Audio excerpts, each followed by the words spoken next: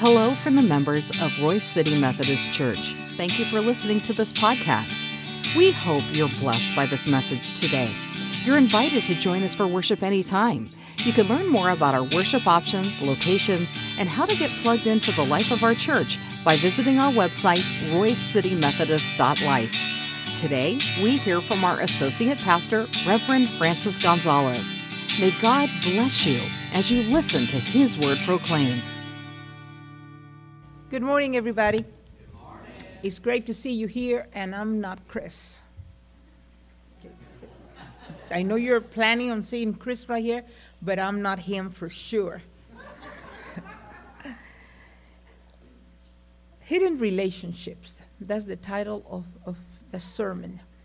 But I want to start with a story, something that I saw during the Christmas holidays. You know how there's one cashier in one area, and then a whole bunch of people creating different lines trying to get to the cashier so that they can leave. So I don't know how or why a lady comes from the back and plants herself in the front of the line. And of course, that caused a ruckus. You know, people were not accepting it. You know, that was not going to fly. And I don't know what they said to her that offended her. And she said, I'm a Christian woman. And a lady from the back said, you hide it well. You know? She hid it well, you know. You would have never thought. I have a confession. I'm not better than anybody at all.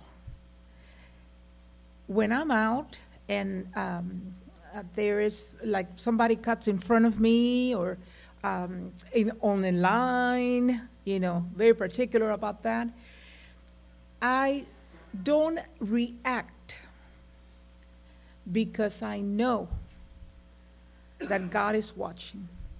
And I know that God has some of you watching me too. And I don't want to say, and then they say, well, I saw the pastor. You know, the pastor does that, it must be okay.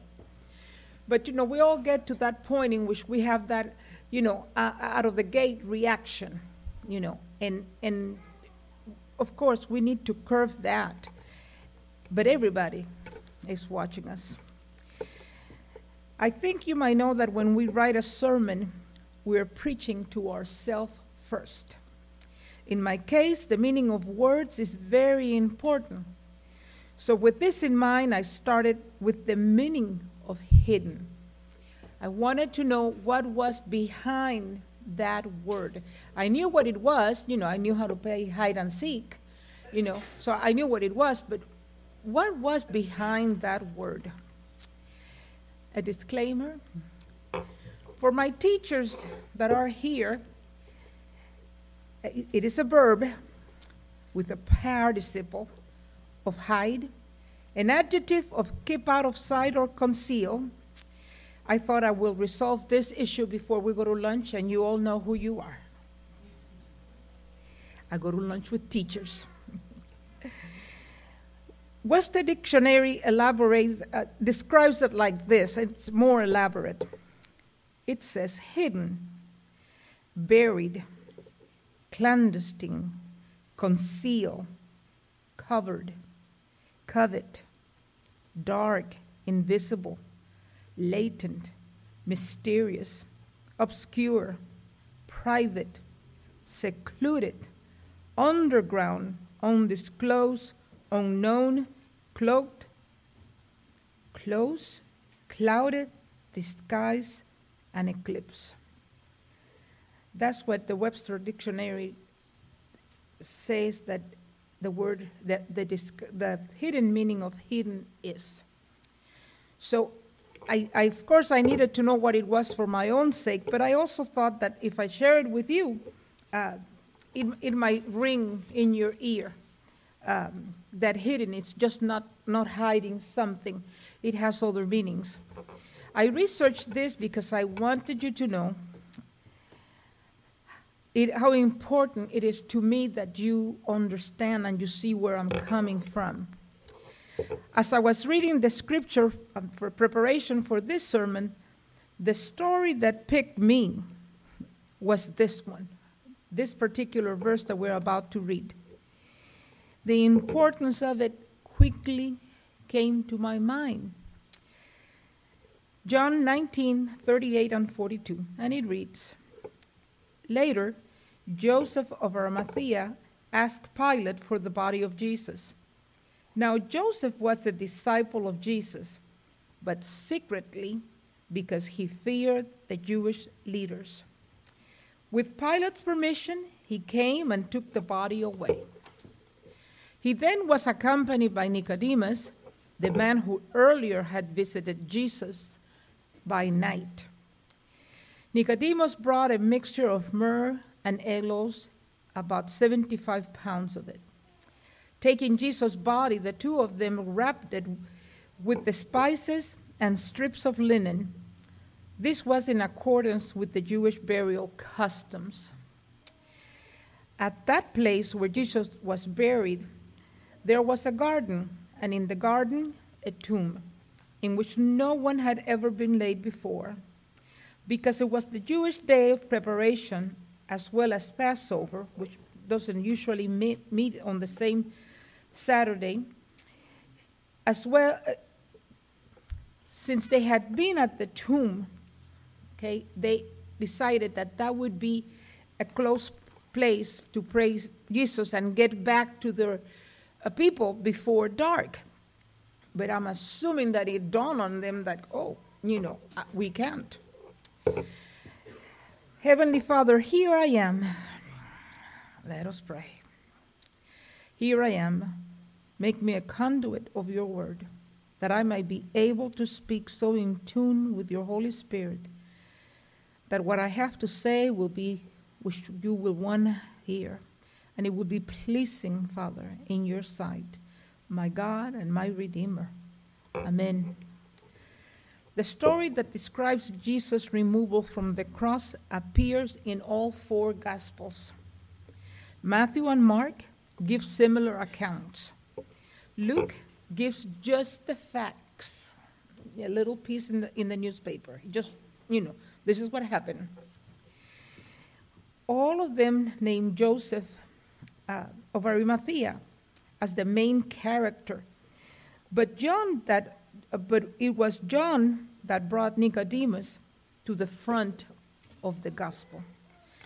Scripture tells us that some things about Joseph of Arimathea. So I cannot pick to see more what was behind him. He was a counselor, a senator, a member of the Sanhedrin, which was the ruling body of Israel. He was wealthy, was apparently highly educated, highly esteemed, well-liked, very responsible, and capable of leadership. He was just a good man, a man of good quality, high morals, a man of feelings of compassion, of truth, and of law. He was a man looking for the Messiah and the kingdom of God. He was, however, a man who was afraid to stand up for Christ. John describes here in verse 38 that Joseph of Arimathea was a disciple of Jesus, but secretly because he feared the Jews. Joseph probably met Joseph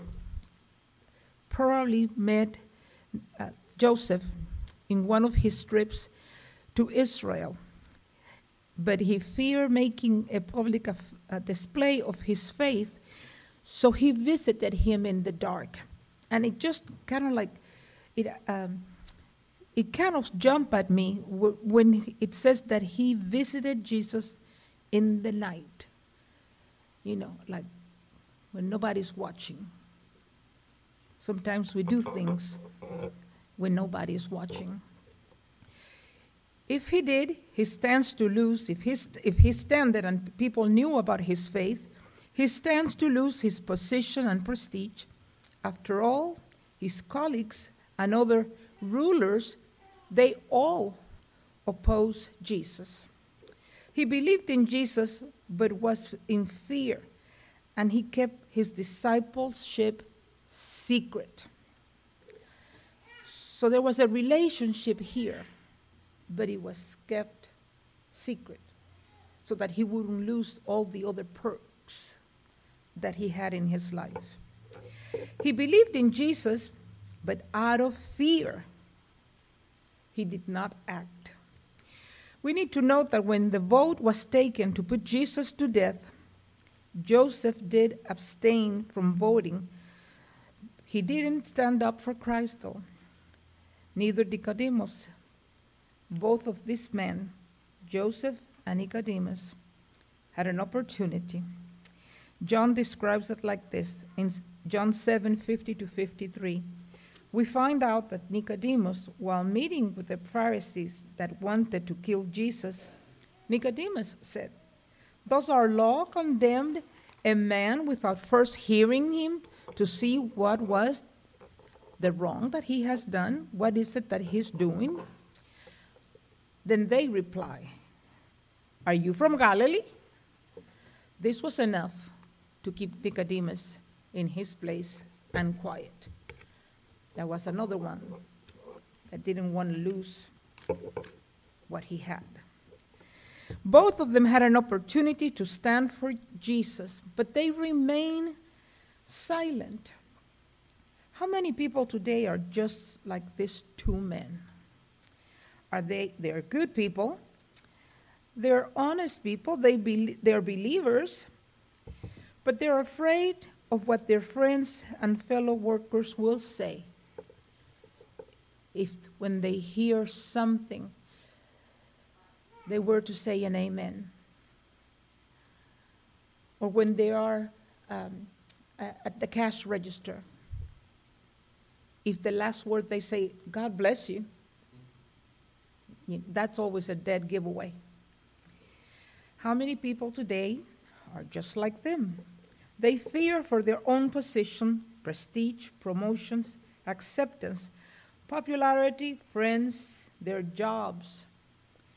But we should remember that Jesus said, "If anyone is ashamed of me and my words, the Son of Man will be ashamed of him when he comes in his glory, and in the glory of the Father and of the holy angels." Luke 9:26.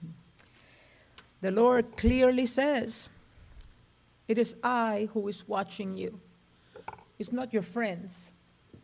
It is I. He knows if you are denying him or not. But Joseph and Nicodemus were changed by the death of Jesus. We see this in these two instances. They are stated in verse 38. First, Joseph asked Pilate for the body of Jesus. With this action of faith, Joseph braved the threat of Pilate's reaction. Pilate was fed up with the Jesus movement. That's my word. That's how I named it. Jesus had proven to be a bother to him. He could have reacted severely against Joseph, but Joseph risked his all. And with a remarkable courage, stirred by the death of Jesus, he asked for Jesus' body. Every secret believer of Christ can gain strength and courage simply by studying the death and resurrection of Jesus Christ. Jesus' death turns Joseph and Nicodemus into bold witnesses for Christ. They didn't know it, but at this time they were making a statement of faith. Joseph asked to take care of the physical body of Christ. And I must mention that today the body of Christ is the church. Your church. Our church. There are times within the church when special needs demand that we become courageous and step forward to show we care. And sometimes even to do something that we don't think we can do. We think we're not good for it, so I'm not going to mention, that maybe. No. We just don't get in the line. In those times, a fresh look at the cross will be helpful and can be used by God to inspire us to serve and give. Nicodemus was also changed by the death of Jesus. He is described in the Bible as the leader who came to Jesus by night. Some history places him as probably being a master teacher, meaning he was the leading teacher of all of Israel.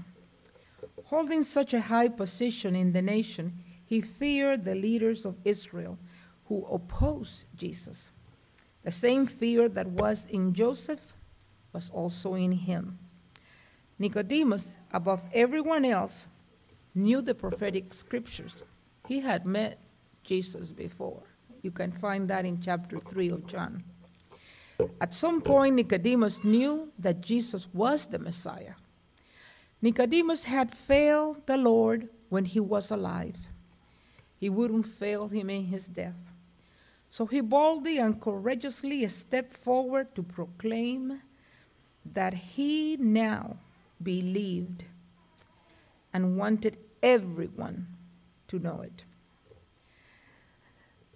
He walked into the store that sold the spices and bought a huge amount, poundage, for a king. The spices weighed about 70 pounds, in abundant and in amount that only royalty could afford and use. Nicodemus wanted to give honor to his Lord, which he should have given him earlier, when the Lord was alive. He had been a proud man. So when he had the chance, he didn't act. But now he was a broken man. He had been a worldly man who had chosen the world over the Lord. He feared to lose the things of the world, the things that had been placed in his life, the things that had value in his life. But now, when he saw the death of Jesus and him hanging on the cross, that was completely different. Together they show a courage and a boldness unmatched by all others. They demonstrated an open and unashamed commitment to Jesus. And they did what the apostles did not do. They went and took the body and buried it. There was no question that they will face some harsh reactions from some of their fellow Sanhedrin members and from some of their closest friends and even their family members. But they had chosen to stand for Jesus and openly care for Jesus' body and openly, again, make a statement of faith. They didn't make a statement of faith with their voice. In this particular verses here, they made a statement of faith by their actions. Because, people are watching us. And they watch Christians more than they watch other people. They're looking to see what we do. So both of them, professed their faith with their action. They wrapped around Jesus strips of linen with the spices. They openly gave Jesus the best they have, a tomb that had never been used before, reserved only for the most wealthy and influential families. They freely buried Jesus just before the Sabbath. This act eliminated them from taking part in the great Passover feast and in the Sabbath. And this was never done, even in most important occasions. You were not to miss the Passover, and you were not supposed to miss the Sabbath. Seldom did these two fall on the same day. By handling Jesus' body, they were deemed defiled. Jewish law forbade a person from taking part in Jewish ceremony, they were considered unclean. I hope I have described what I think was going on through their minds. But what is our excuse? No, today we don't have to take Jesus off the cross. The Lord has risen. So that's not what he's calling us to do. But how long are we willing to keep Jesus as our hidden relationship? Visiting him only late at night. Talking to him in a low voice or with our mind when we really need him. You know, when we cannot find our way, then we start, Lord, we keep him hidden. We keep hidden by not sharing what we're needing and how we're praying for it and where our faith lies. All those steps are part of what Jesus wants you to proclaim, to state to other people, so that they can see through you that Jesus is alive and that Jesus is ready to receive anyone that come. The hidden relationship that we carry today expands to our actions, our relationships. People come and they tell you, you know, how they feel, and they say, well, you need to pray. Just prayer works. And we walk away. That act is a hidden relationship. If they come to you and they tell you something, and you're going to tell them, well, you need to pray, you need to say, holding their hands, hey, we need to pray. And I'm going to put you in my church prayer list.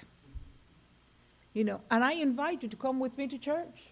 If you don't have a family church, hey, come and meet my family. You don't miss the opportunity of showing Jesus to someone else. This is how we can keep Jesus in a hidden relationship. These two men waiting until the last minute to stand for what they believe. What is God asking us to do? He asks us to do many things.